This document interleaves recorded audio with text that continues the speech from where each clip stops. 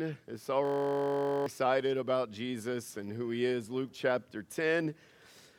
I do trust that you'll be engaged tonight. Y'all, we got some good stuff going on and excited about it. It's not just with the building. Just thankful for God's blessing on us tonight. A couple of the things that we do is we're going to be receiving recommendations. We have 2 trustees that are going off, and so we're going to receive nominations and recommendations for that. And then we're going to be, after the service, we're going to be passing out budgets, and we'll discuss those in 2 weeks, and we'll vote on our annual budget like we do. And so we'll be passing those budgets out to adult members. And you say, well, I don't know if I'm an adult. Well, sorry. But we reserve that information for members, and so Miss Carrie and Miss Marcella will be passing those out tonight. This afternoon, there's going to be a luncheon. The Gascoignes are going to be meeting with some of those families that have been through some of those things, just to be an encouragement to them. And then I've also asked them to give a brief testimony tonight, and I'm looking forward to that time. It's going to be really good, and just a great time. The preaching tonight is not going to be as long. And you're like, yeah, right. We'll believe it when we see it. No, it's not going to be as long, but the service is probably going to be longer. You're like, well, I'm not coming. Well, man, it can be fun. Like, church can be fun, and we're going to have a good time tonight. And so tune in. And then the service, because of some of the things we're discussing, it's not just going to be public live stream like it normally is, but we're going to be sending out a link through that using our email list. And so if you know that you're unable to be here for that, the thing to do is to make sure that you're on that email list. And Miss Carrie Tinsley or Brother Max is the one to talk to. And here's how you do that. You don't say, hey, get my email. You write your email down, and you put the piece of paper in their hands, and that'll be super helpful for that. And we want everybody who wants access to it to be able to have that, all right? Luke chapter 10, verse 17. Oh, sorry, last thing. Man, I don't get tired of God using different people here. And man, a church is healthier when God's using a lot of different people. And this will never be, by the grace of God, a one-man or one-woman show, hallelujah. And we are blessed, and God is using, and man, I'm constantly throwing the idea to other guys. Man, just like, hey, what do you think about doing this? Or ladies, what do you think about doing this? And a lot of times it's just like, I don't know, Pastor. You say, why do you do that? Because God wants to use a lot of different people in ways that maybe you don't even think is possible. And man, it's so good. Okay, I really need to get to the text. Verse 17, and the 70 returned again with joy. And we'll talk about from what, saying, Lord, even the devils are subject unto us through thy name. And he said unto them, I beheld Satan as lightning fall from heaven.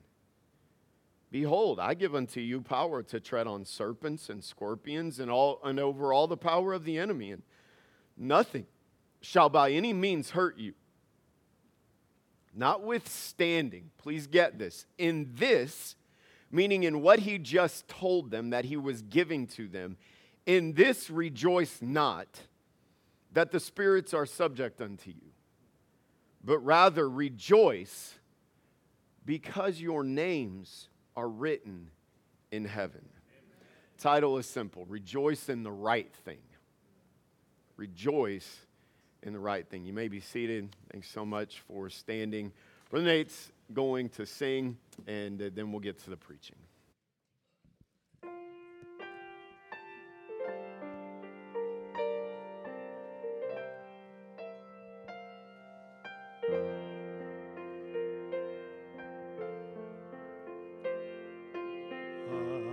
I can do all things through Christ who gives me strength, but sometimes I wonder what he can do through me. No great success to show, no glory of my own, yet in my weakness he is there to let me know. His strength is perfect when our strength is gone. He'll carry us when we can't carry on. Raised in His power, the weak become strong. His strength is perfect. His strength is perfect. We can only know the power that He holds when we truly see how deep our weakness goes.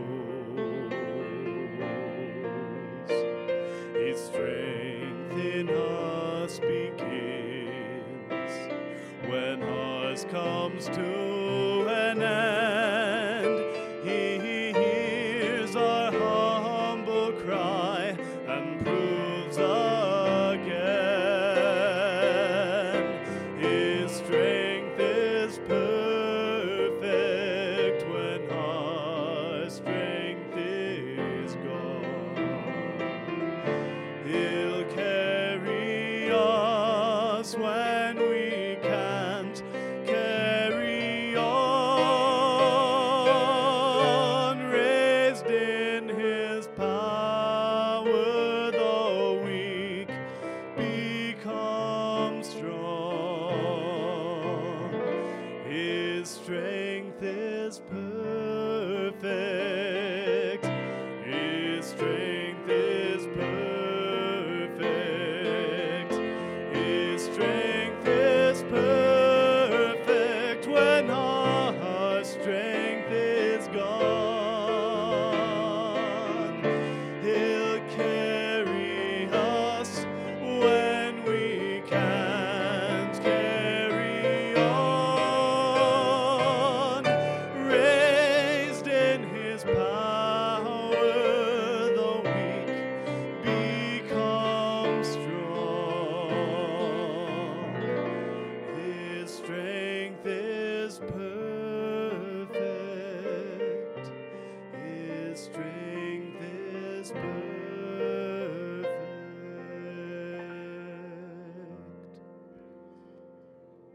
Man, that's a blessing, Brother Nate. Sure do appreciate that. Aren't you glad that God doesn't demand that we be perfect or that we never be weak? In fact, He says it's in our weakness that we're going to see the best of what He can do so many times, and I am thankful for that.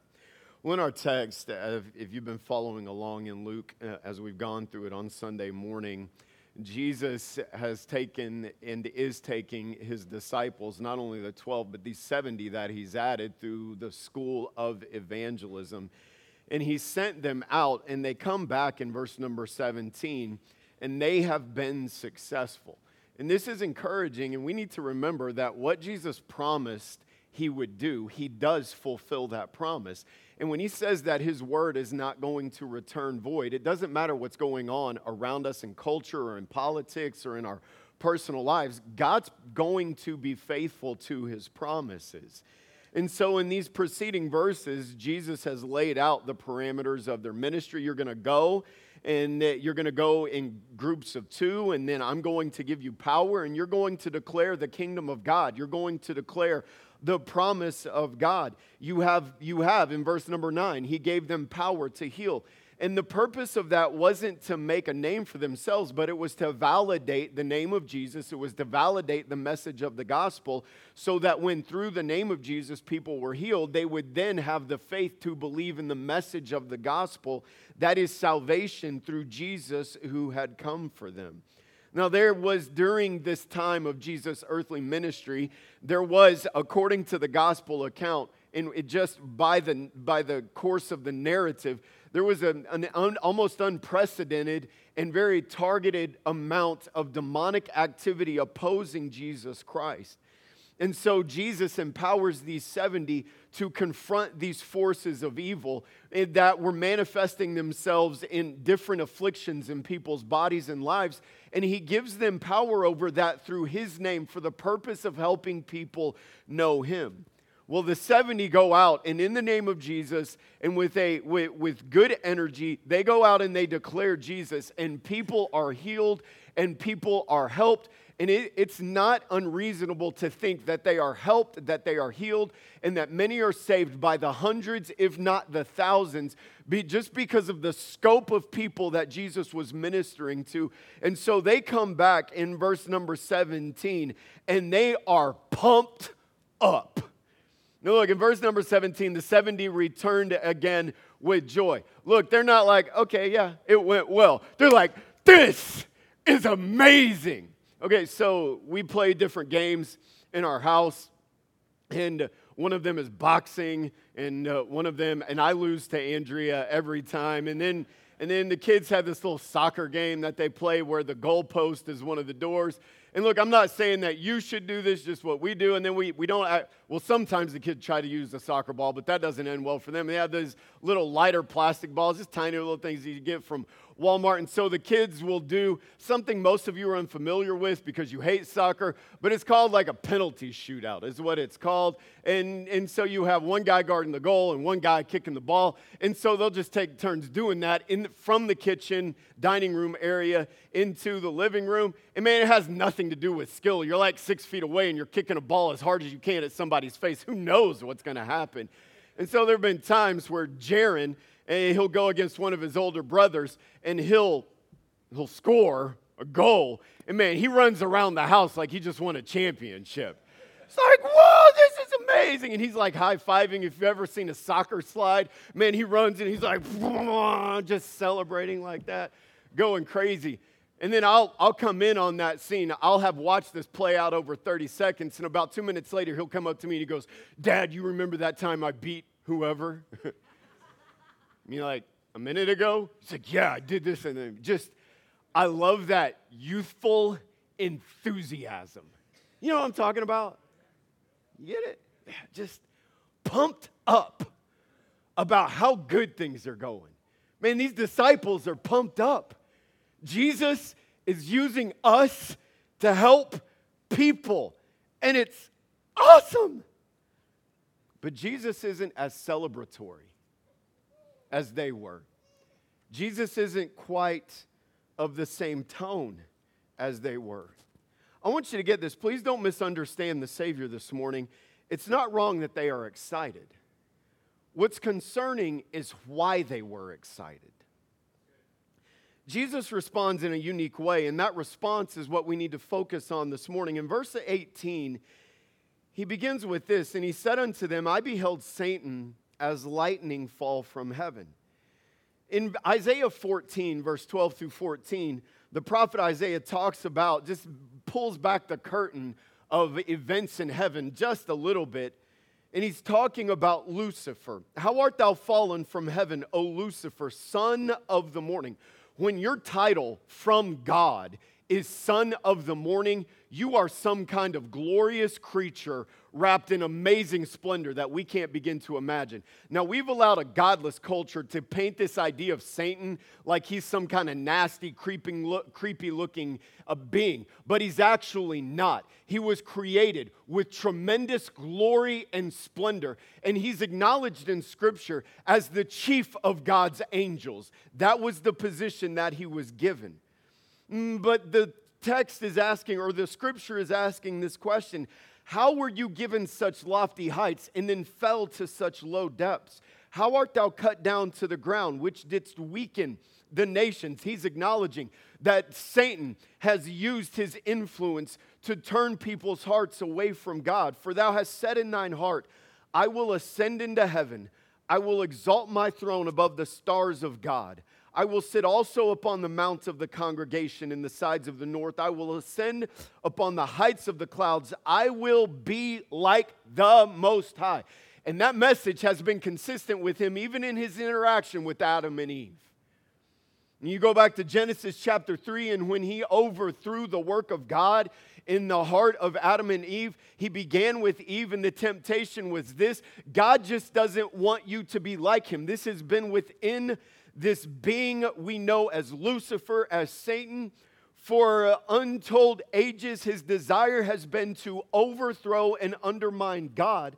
And yet, just as lightning brilliantly appears and then quickly fades away, that's what happened to Satan because of his pride. He was created with this lofty position, please get it, that he did nothing to earn. It was given to him. And then because of his pride, he fell to unimaginable depths. Well, in verse 19, Jesus says, "Behold, I give unto you power to tread on serpents and scorpions and over all the power of the enemy, and nothing shall by any means hurt you." Now, you read that statement, somebody's thinking about some kind of video they saw of some church service in the South where people were throwing around snakes. Look, that is not biblical. That is careless and foolish. You want to go hunt rattlesnakes and you want to play around with them? That's between you and whatever else is going on in your life. But don't take something like that and then attach God's name to it and obligate God. Well, God said, No. The purpose was protection when they were preaching the gospel. You say, are there any places in the Bible where that actually happened? I'm glad that you asked, because you go to the book of Acts, and Paul, in the work of doing the ministry, it was necessary after he had been shipwrecked to build a fire. And as he was building that fire, he reached for a piece of wood, and he was bitten by a snake, and he shook that snake off into the fire, and God saved him and protected him from that. The point isn't this radical carelessness that we put God on trial. The point is that in the process of doing my work, I'm going to protect you from all sorts of enemies. There is not a power that has the ability to overcome the greatness of Jesus Christ. Now look, there will be opposition. There are going to be heartaches and there are going to be challenges. Today, we wouldn't think about this in terms of an actual snake or a scorpion, but man, we can get stung by things, can't we? Death does sting.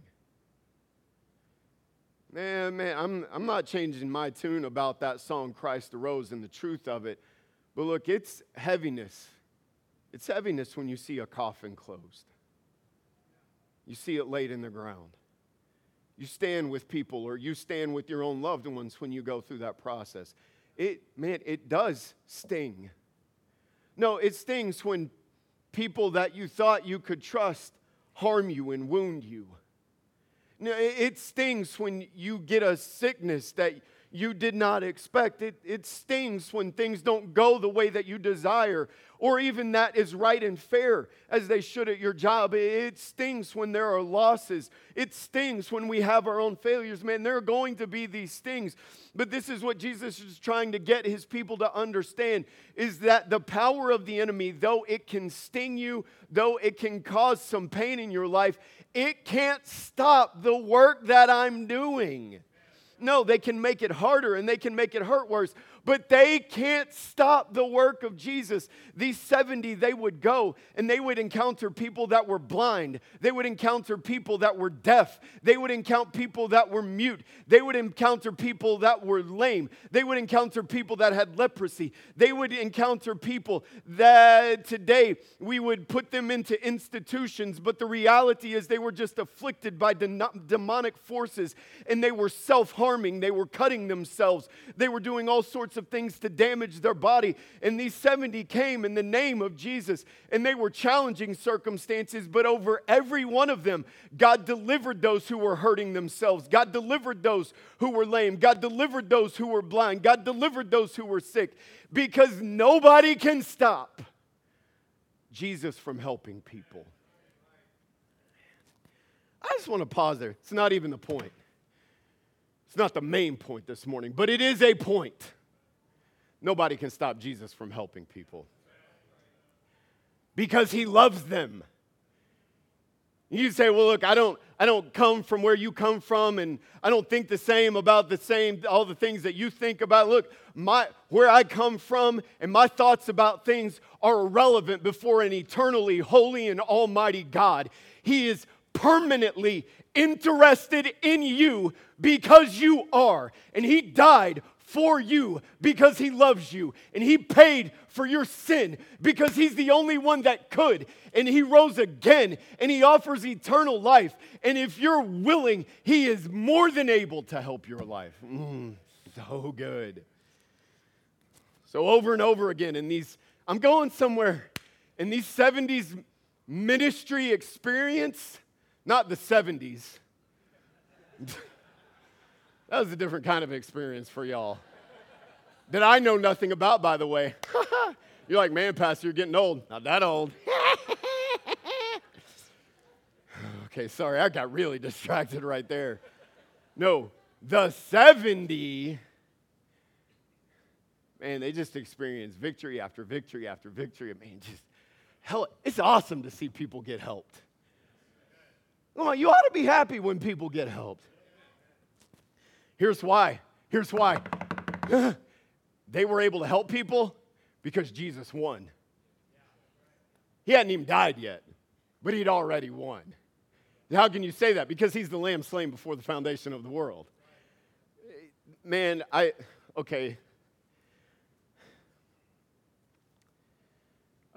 not being irreverent here. And whatever you think about this, maybe the greatest boxer or the most intimidating boxer of all time in his prime was Mike Tyson. I've seen videos, just some clips of the face-off. You know what I'm talking about? The face-offs in boxing are comical to me. It's like you guys try to pound each other's brains out, but fight fair. Okay, this is about fairness now. I'm just trying to punch this guy into oblivion. And you watch those face-offs, and it's interesting. In any kind of competition, who will avert their eyes? You know what I'm talking about? You face off with somebody, and you're looking down and doing this, you know what it says? I know I'm in trouble. And these dudes would face off. The fight was over before it ever started. Can I tell you, there's someone infinitely greater than any fighter that's ever stepped into any ring, and His name is Jesus Christ, and it's not even close. He does not lose. So good. So Jesus has taken, He has taken that power, and He has given it to the 70, and He has said, go and you take my power, and you use it to help people. Man. But there was a challenge here. And the danger that Jesus is trying to warn them about is this. There's a danger that you become, or that you have become, more impressed with what you do than you are with what I've done for you. Okay, we've all probably been guilty of this one way or another. It's kind of like teenage girls. You know, your parents tell you to get ready, and they don't mean take 3 hours. And you're like, we need to go, but you're just like, it just takes time to be this beautiful. And have you ever walked in on your daughters looking in the mirror? And they're just like, how do you know how to do that, Pastor? Because I have 3 daughters. And I don't actually know what I'm doing. I mean, baking a cake right now? I don't know. And you can tell, no, look, be honest. Be honest, girls. You can tell it's ceased to be about getting ready, and it's more just about admiring. Now, see, y'all don't want to admit that's true. I'll just say it. There's a point at which you're no longer getting ready. You're just enjoying. But I'm going to talk about the guys, too.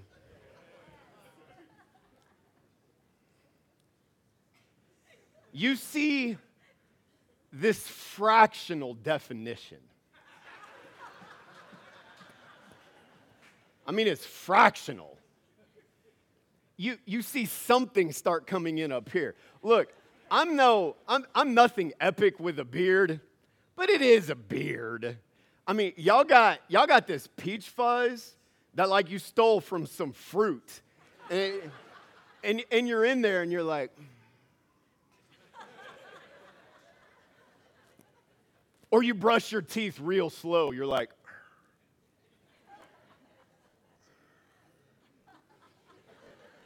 now, have you ever walked in on your sons and they're trying to get ready and they're just kind of like this? It's like that doesn't change anything. Poles can't flex. You just no, you know what I'm talking about, right? Okay, no, get this. And young people get this. And moms and dads get this, please. Please get this. Please get this. We get so infatuated with ourselves that we forget that this was all given to us. And we stop valuing the ones who gave it to us. No. Let me go ahead and talk about this for a minute. Young men, you will never be so strong, you will never be so accomplished that you don't need to value the dad and mom that allowed you to have life in the first place. And young ladies, you will never be so talented and so valuable that you can be dismissive of the mom and dad that God used to give you life and bring you into this world. And yet we get so full of our self-infatuation that we forget. I received a whole lot. Can I encourage you? Here's the statement.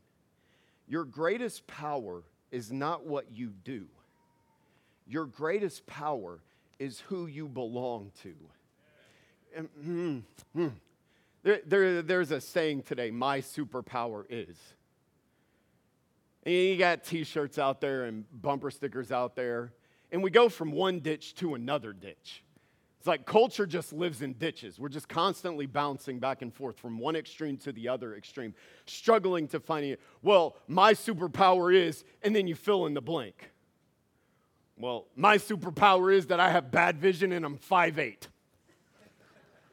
going to put that on a bumper sticker. Go ahead and flex on me now.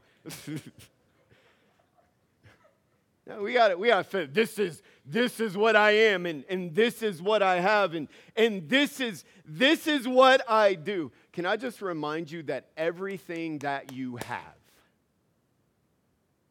that is good in your life is only possible because of God Almighty.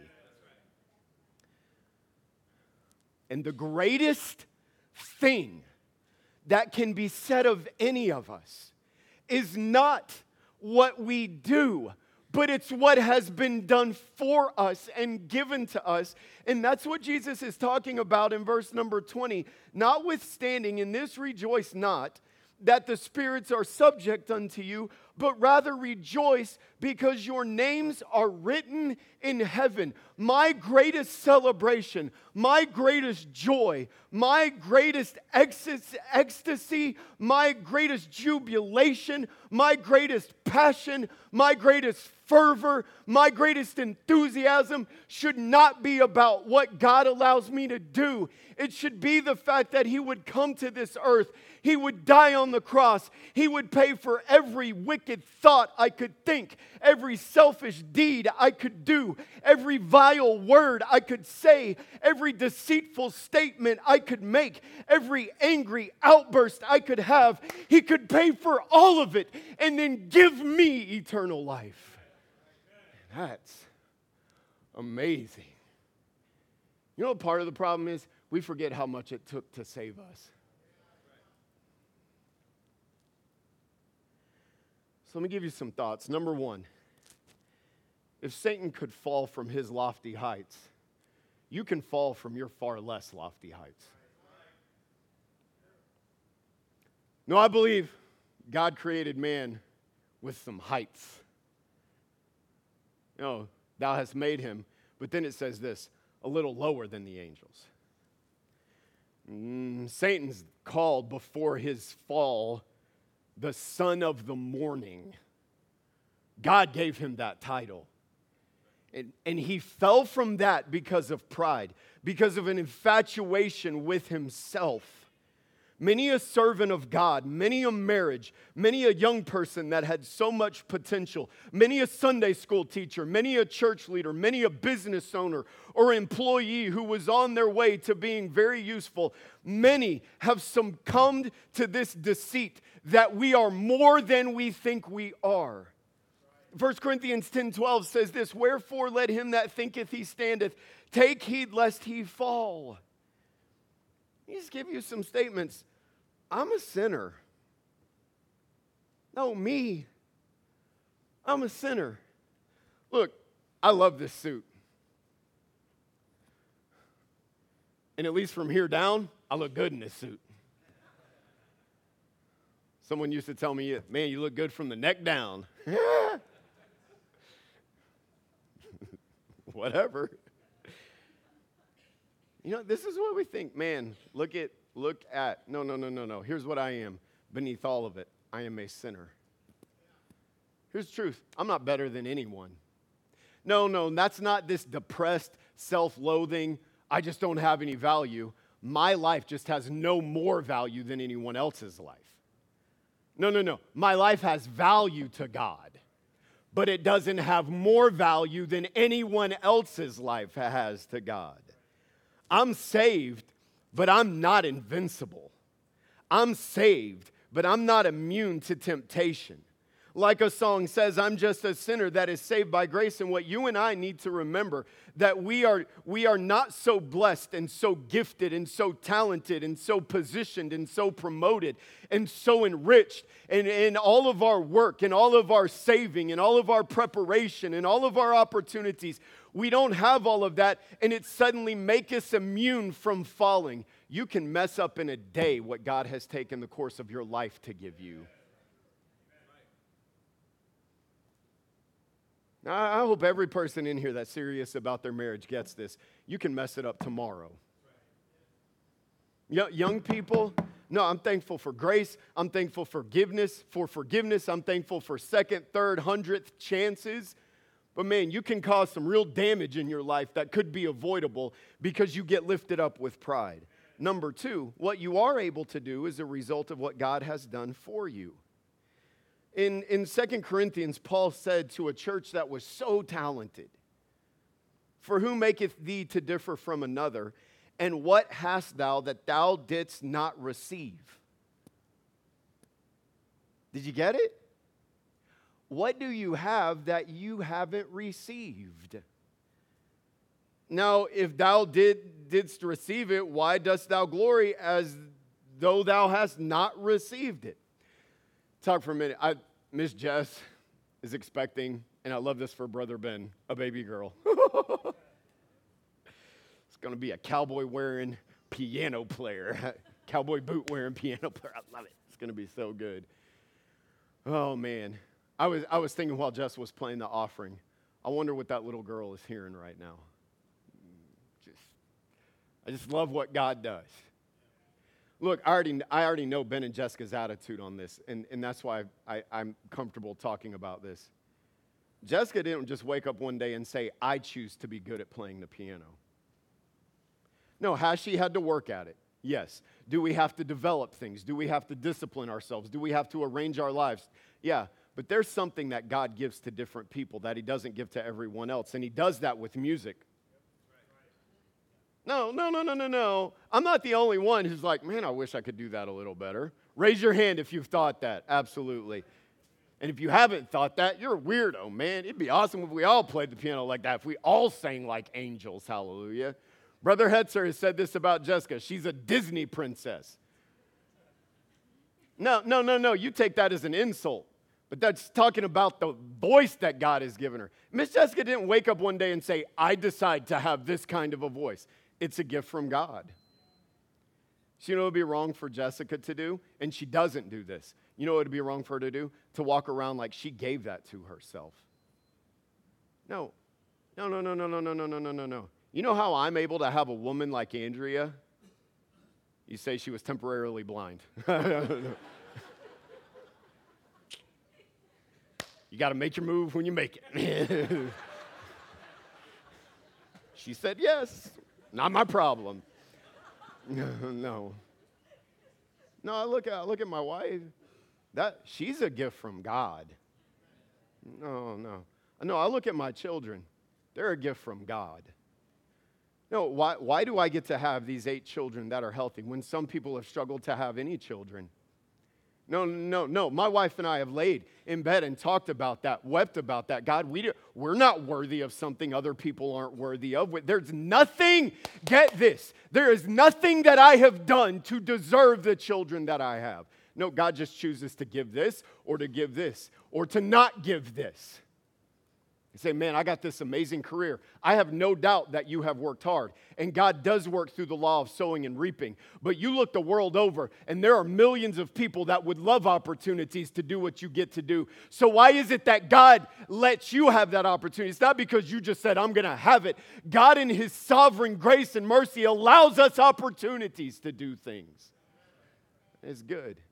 Getting to be a part of this church is a gift. No. Tonight, and in a couple of weeks, when we talk about some plans tonight and the budget in a couple of weeks, none of that should produce self-rejoicing. Because a lot of churches doing a lot of right things to love God and to love people, but God hasn't seen fit for different reasons and seasons and times to do the same thing in every single place. You say, why is that? It's not my job to know why. It's just my job to be faithful and to be thankful. You just need to, young people, don't get so full of pride that you think I deserve. No. We have a merciful God. He's given so much to us. You are able to do what you do because of Him. Number 3, God has empowered you for the sake of helping others know Him. Okay, I'm looking around the room. Okay, I'm going to start over here, Miss Megan. And then I look at Abe and Darian. I look at Matt and Sabrina. Okay, then I come over here and I look at the Hopkins. And then I look at Miss Peggy, Cook, and Miss Sylvia. And then I look at you, lovely teen girls. And then I come over here and I look at you, wonderful and blessed young men who have so many opportunities. I look at people like Dan Dunkel, and I think he's back here somewhere. I look at Felipe Reyes. I look at the Fiavas. I look at Brother Paul, and I look at the Ramirezes. I look at Brother Justin. I look at Mike and June. I just go on and on. I look at you, and this is what I see. People that God has empowered. See, you don't buy in. No, you don't buy in. But you have been empowered. One, if you're saved, you have received His Holy Spirit. You've got it all. That doesn't mean you can go do something weird. All right, Miss Mandy, don't go be picking up snakes today like Pastor said. No. Pastor didn't say that. No, but you've been empowered because you have opportunity. No, Miss Mandy, our church family knows this. She's going through a difficult season in life where her vision is continuing to fail. And I think God can heal her. But if He doesn't choose to heal her, then He's going to empower her to have grace and to make the most of her life, even with the difficulty of losing her sight. And that testimony can be a blessing and a help to so many people. Telling you, in your jobs and in your losses and in your sufferings and in your successes and in your disappointments, God is trying to prepare you and draw you to Himself and lift you up so that He can use you to help people know Him. Are you really good at your job? Then use that to help people know Jesus. Are you going through suffering? Then use that to help people know Jesus. Do you have an ability that sets you apart from many? Use that to help people know Jesus. It's the desire. Use us to help people know Him. Last of all, this will help us to have balance in stabilizing our lives. You know what can happen? ministry wasn't always going to be like this for the 70. Wasn't all going to be good. There are going to be some bad days. There are going to be days when people didn't believe, when people threw stones at them, when people hurled insults at them, when there weren't a lot of people, there were just a little people. You know what this will help to do? Help you to remember that even when it's a bad day, I still have Jesus. I still got Jesus today. Man, one of my favorite sayings to give in premarital counseling is this: you don't know what you're saying yes to. I mean, and these young women look at me and they're like, oh, Pastor, I know. Just look at him. I'm like, yeah, honey, you really don't know. If I could only tell you. Man, Andrea came down. Whew, she's glowing at me. It's glorious. Dress, that veil. Oh, man. Hope God helps me to never forget it. It's like I'm there now. It's one of my favorite memories. I talk about my kids. Oh, man, you hold your babies and you're like, this is awesome. And who knew that in 4 years you'd be like, what did I do to have a terrorist? Man, Andrea is just glowing at me. And if she only knew, she'd be glowing at me in different ways. It's up and down. You know what's not up and down? You have Jesus. Yep. Man, I'm thankful for Brother Sharp. He can give testimony to this. You can work as hard as you can, and ministry doesn't go the way that you hope it will, pray it will, want it to. And God just lets different things happen that you don't understand. It's not an indictment. Sometimes it's just hard. You can pray for someone, love someone, invest in someone, and it doesn't go right. You can ask God for a job, ask God to give some relief, ask God to make someone better, and you still end up having a funeral, don't you, Brother Paul? You know what you don't lose? Jesus. And when Sonia said goodbye to you, she went to forever be with Jesus. And you'll be with her again because you'll be with him. Oh, it's up and down. Ministry's up and down. Jobs up and down. Health's up and down. Marriage is up and down. Navigating our young years is up and down. But understanding that Jesus never bails on us. He never fluctuates on us. He is always with us. So let me give you the statement again, and then I'll land it. Your greatest power is not what you do. It's who you belong to. You know why some of you struggle to be faithful in different areas? Because your faithfulness is based on things going well and not based on who you belong to. If you'd humble yourself and get yourself focused back on Jesus, it would help to produce more faithfulness and stability in your life. Look, this does not take away every challenge. You know what the reality is? So we still have families that are dealing with broken homes. Hallelujah, God doesn't give up on anybody. No, we still have people battling addictions. We still have people battling sickness. We still have situations where people are hurting and confused and uncertain. There could still be in someone's life a situation where you've hardened your heart against God. There can be all sorts of situations that come up that are painful and difficult and challenging. Yes, I want to tell you this. If you have Jesus, he will bring stability to your life. So here's the question. What do you get more excited about? What do you get more excited about? Jesus or anything else? No, please. Are you saying that I should be more excited about Jesus than my wife? Can I just tell you this? Jesus makes my marriage better in every way.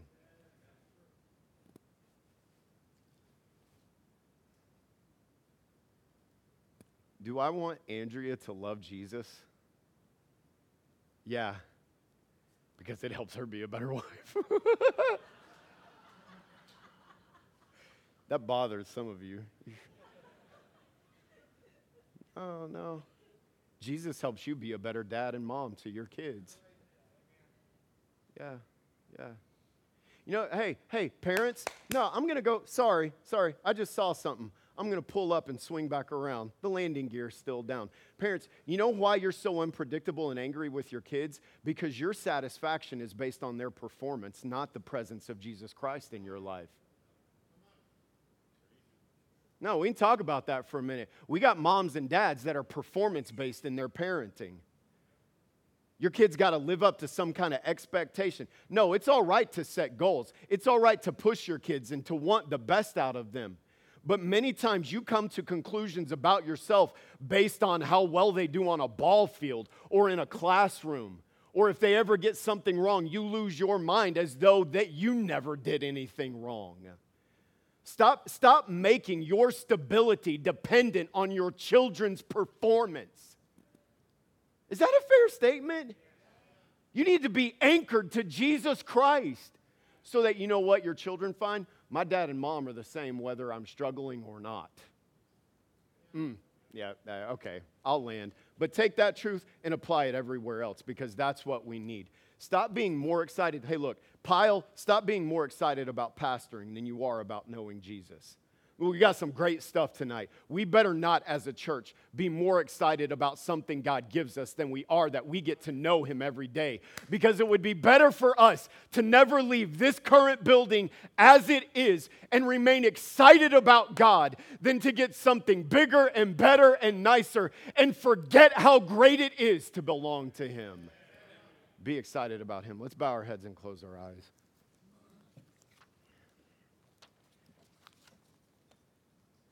Your greatest power is not what you do, it's who you belong to. No one would admit this. Not admit. No one walks around saying, I value this more, I value this more, I value this more, but our life can indicate it. Is there any indication in your life that there are things that God lets you do? And it's not wrong to be thankful for them. It's not wrong to be excited about them. But are there things in your life that are good? They are gifts from God, and He wants you to be thankful. He wants you to celebrate them. But in the enjoyment of those blessings, you get more excited about those things than you do that you belong to Jesus. I'm telling you, that creates so much instability and fluctuation in the life of a child of God. With every head bowed, every eye closed, let me ask a couple of questions. Number one, if you died right now, do you know for sure that you would go to heaven? You say, I want to have this love. I want to have this certainty, but I don't know Jesus. I'm not sure that when I die, I'm going to spend eternity in heaven, but I want to know that. And if God loves me and if God would save me, then I want that for myself. I'm not asking you to do anything weird. Just raise your hand and say, I'm not sure that I'm saved, but I want that. Would you pray for me? Just slip your hand up and put it down. Nobody looking around. Yep, I see him. Yep, I see it. You say, I'm not sure that I'm saved. Look, if you'll come this morning and if you'll just get my attention, won't do anything to embarrass you, but just take the Bible and show you how you can know Jesus is your Savior. And by the way, if you're serious about wanting Jesus, don't worry about being embarrassed. Who cares? What people are thinking, you deal with God if He's dealing with you. Here's the second question. Are there areas in your life where you are prioritizing other things, loving things more, being more excited about them? Good things, but you're more excited about them than you are about knowing and belonging to Jesus. And you would say, I can see where that has created some imbalance and some failure points in my life, and I need God's help to get that corrected. Would you raise your hand this morning and say, yep, all over the place. Let's stand. Brother Nate, start singing, please. If God has spoken to your heart, you respond to Him.